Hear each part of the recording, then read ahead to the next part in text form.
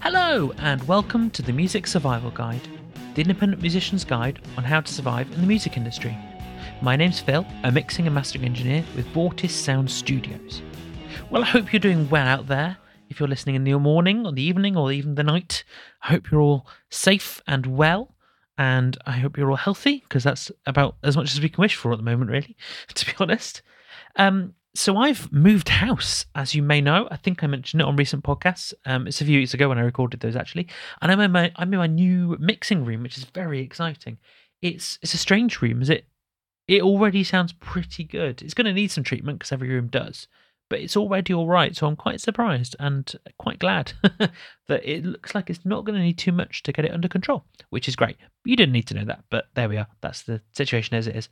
I have received a review for the podcast, which is from user Callum884. I'm assuming his name's Callum. It might even be Callum884, but that's an unusual name.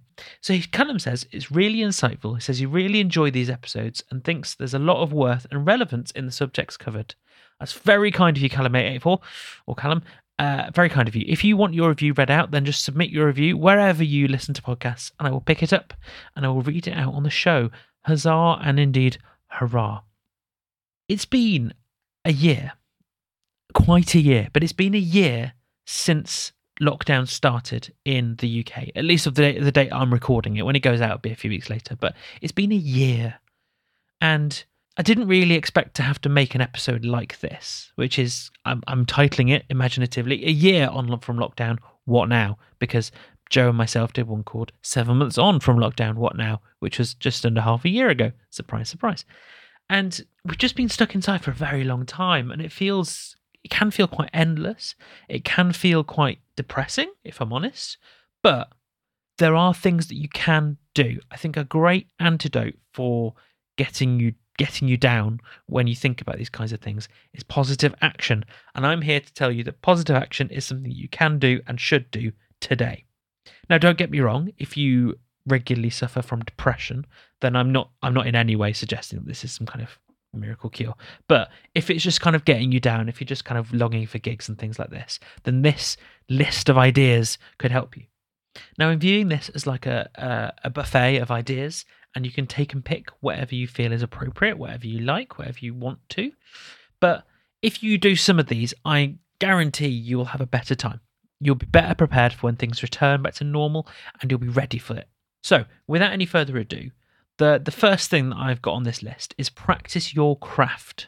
Practice your craft. So you're, say, a guitar player, or maybe a bass player or a drummer or something like that. How often do you try and learn new skills on that instrument? It can be really, really easy to get to a good point and then go, I don't really need to bother practicing anymore.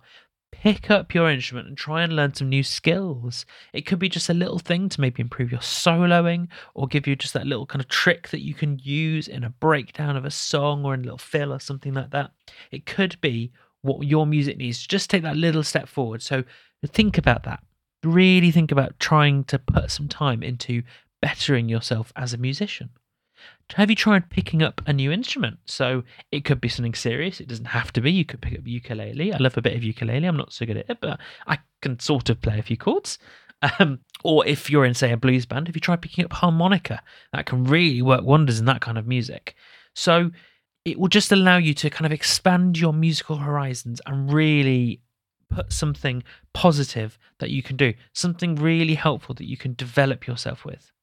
Secondly, and this is kind of linked, if you can, as a band, spend some time rehearsing, because that is going to stand you in much better stead for when gigs return. You'll be tighter, you'll be ready to play, you'll just know the songs like the back of your hand. That's great. However, if you can't do that, because you can't really do that in the UK at the moment, practice your parts anyway.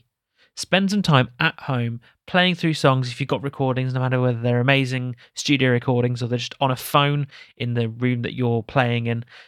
Go and practice the parts and make sure you know them inside out. It will do you so much good as a band if you've all spent time practicing your parts and working them out, developing them if they need it, and just honing them. Really spend time doing that. Cannot emphasize that enough. Practice your parts. Even if you're rehearsing, practice your parts anyway. Another thing you could try is setting up a little recording station for yourself at home, and it could be a place to demo music and write music or anything like that. It doesn't have to be a terrifically expensive thing. If you've got a good computer, a little audio interface, pair of headphones, and then if you're, say, playing guitar, you could go direct and use some amp sims and things like that. It's a great way of getting your ideas down. And if other band members are using the same DAW, then you can share your files with each other and you can write songs collaboratively. Now, that is going to be a very different technique to maybe what you'll be used to. It'll be very odd for you, probably at first, to try and write songs that way, kind of in isolation. However, it will force you, however, kind of subconsciously, to write your music in a different way, to put slightly different emphasis on things. And when you come back to gigging, you can have a new set of songs that maybe sound slightly different, hopefully the better, because you've not done them in a rehearsal room. Now, don't get me wrong, if your primary method of writing and the way you far prefer is a rehearsal room, that's great. This is just something productive that you can do now whilst the rehearsal room isn't an option. That's just worth considering, I think. Next, I've got on here, book gigs. Simple as that. I did an episode about this the other week, and there's not much more to say, really. I think when gigs start again, everyone is going to be scrabbling to book as many gigs as they possibly can. With the unfortunate case that some venues have had to close, there are less venues to play. And everyone is going to want to gig as much as possible because there's been at least, a year out from gigging. So you're going to find yourself kind of left out in the cold if you're not ready for this. So book gigs ahead of time. Try booking gigs even when you don't necessarily know they're going to go ahead. They might be cancelled, but book them anyway. And then if they do go ahead, great. If not, you've cancelled them. And then that's fine. It's unfortunate, but that's fine. You will find yourself prepared and ready for when gigs start again. You'll have some in the books and you're ready to go and raring to go.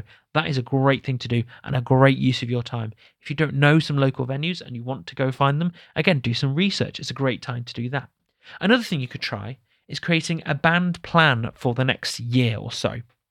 Now, a plan needs to be several things. It needs to be kind of really achievable goals. They need to be quite realistic goals. They need to be quite specific as well. So if you do set a goal that says, we'd like more followers on our social media, that's a bit wishy-washy. If you want to say, in the next year, we want an extra 1,000 followers on our Facebook, that's specific. That's something that you can look at the numbers and go, have we achieved this goal or not? It's a great thing to do. If you've never done this before, try it. And then in the next year, when you finish this plan, you can build on it. You can work out your next plan for the following year using what you've learned on this, using what you've learned that you can do and trying to build on it and do something bigger and better. That's really worth considering. Create a band plan for the next year. Now, obviously, there may be some things in there that are a bit in flux. So obviously, say you want to do a certain number of gigs, that might, be a bit of a malleable goal, but try creating it. Try see what your goals are for the band, and it will really inform your decisions and what you want to do as a group. The next thing you can do is record. So many studios at the moment are open. Not all are, unfortunately, but many of them are. And if you have the budget for it, go record. Because we're in lockdown, you can't do gigs. The way bands are going to find you is your recorded output. So spend some time recording. Create that recorded output. Now, I know Joe is at the moment, as the day I speak, he's put on Instagram that he's recording with Rivia. So studios are open and they're raring to go. If you haven't got the budget for that, then record at home. There's no shame in that. Home recordings can and do sound great. Spend that time recording, and then you've got a new release. Maybe you even hold it back for when you start gigging again, or maybe you release it in the meantime. But it's a worthy cause. It's a worthy thing to do. More recorded output is better for your band. It's more exposure. Try that. Try it. It's great. Next is a slightly left of field, unusual suggestion, which is try other creative pursuits for the next while.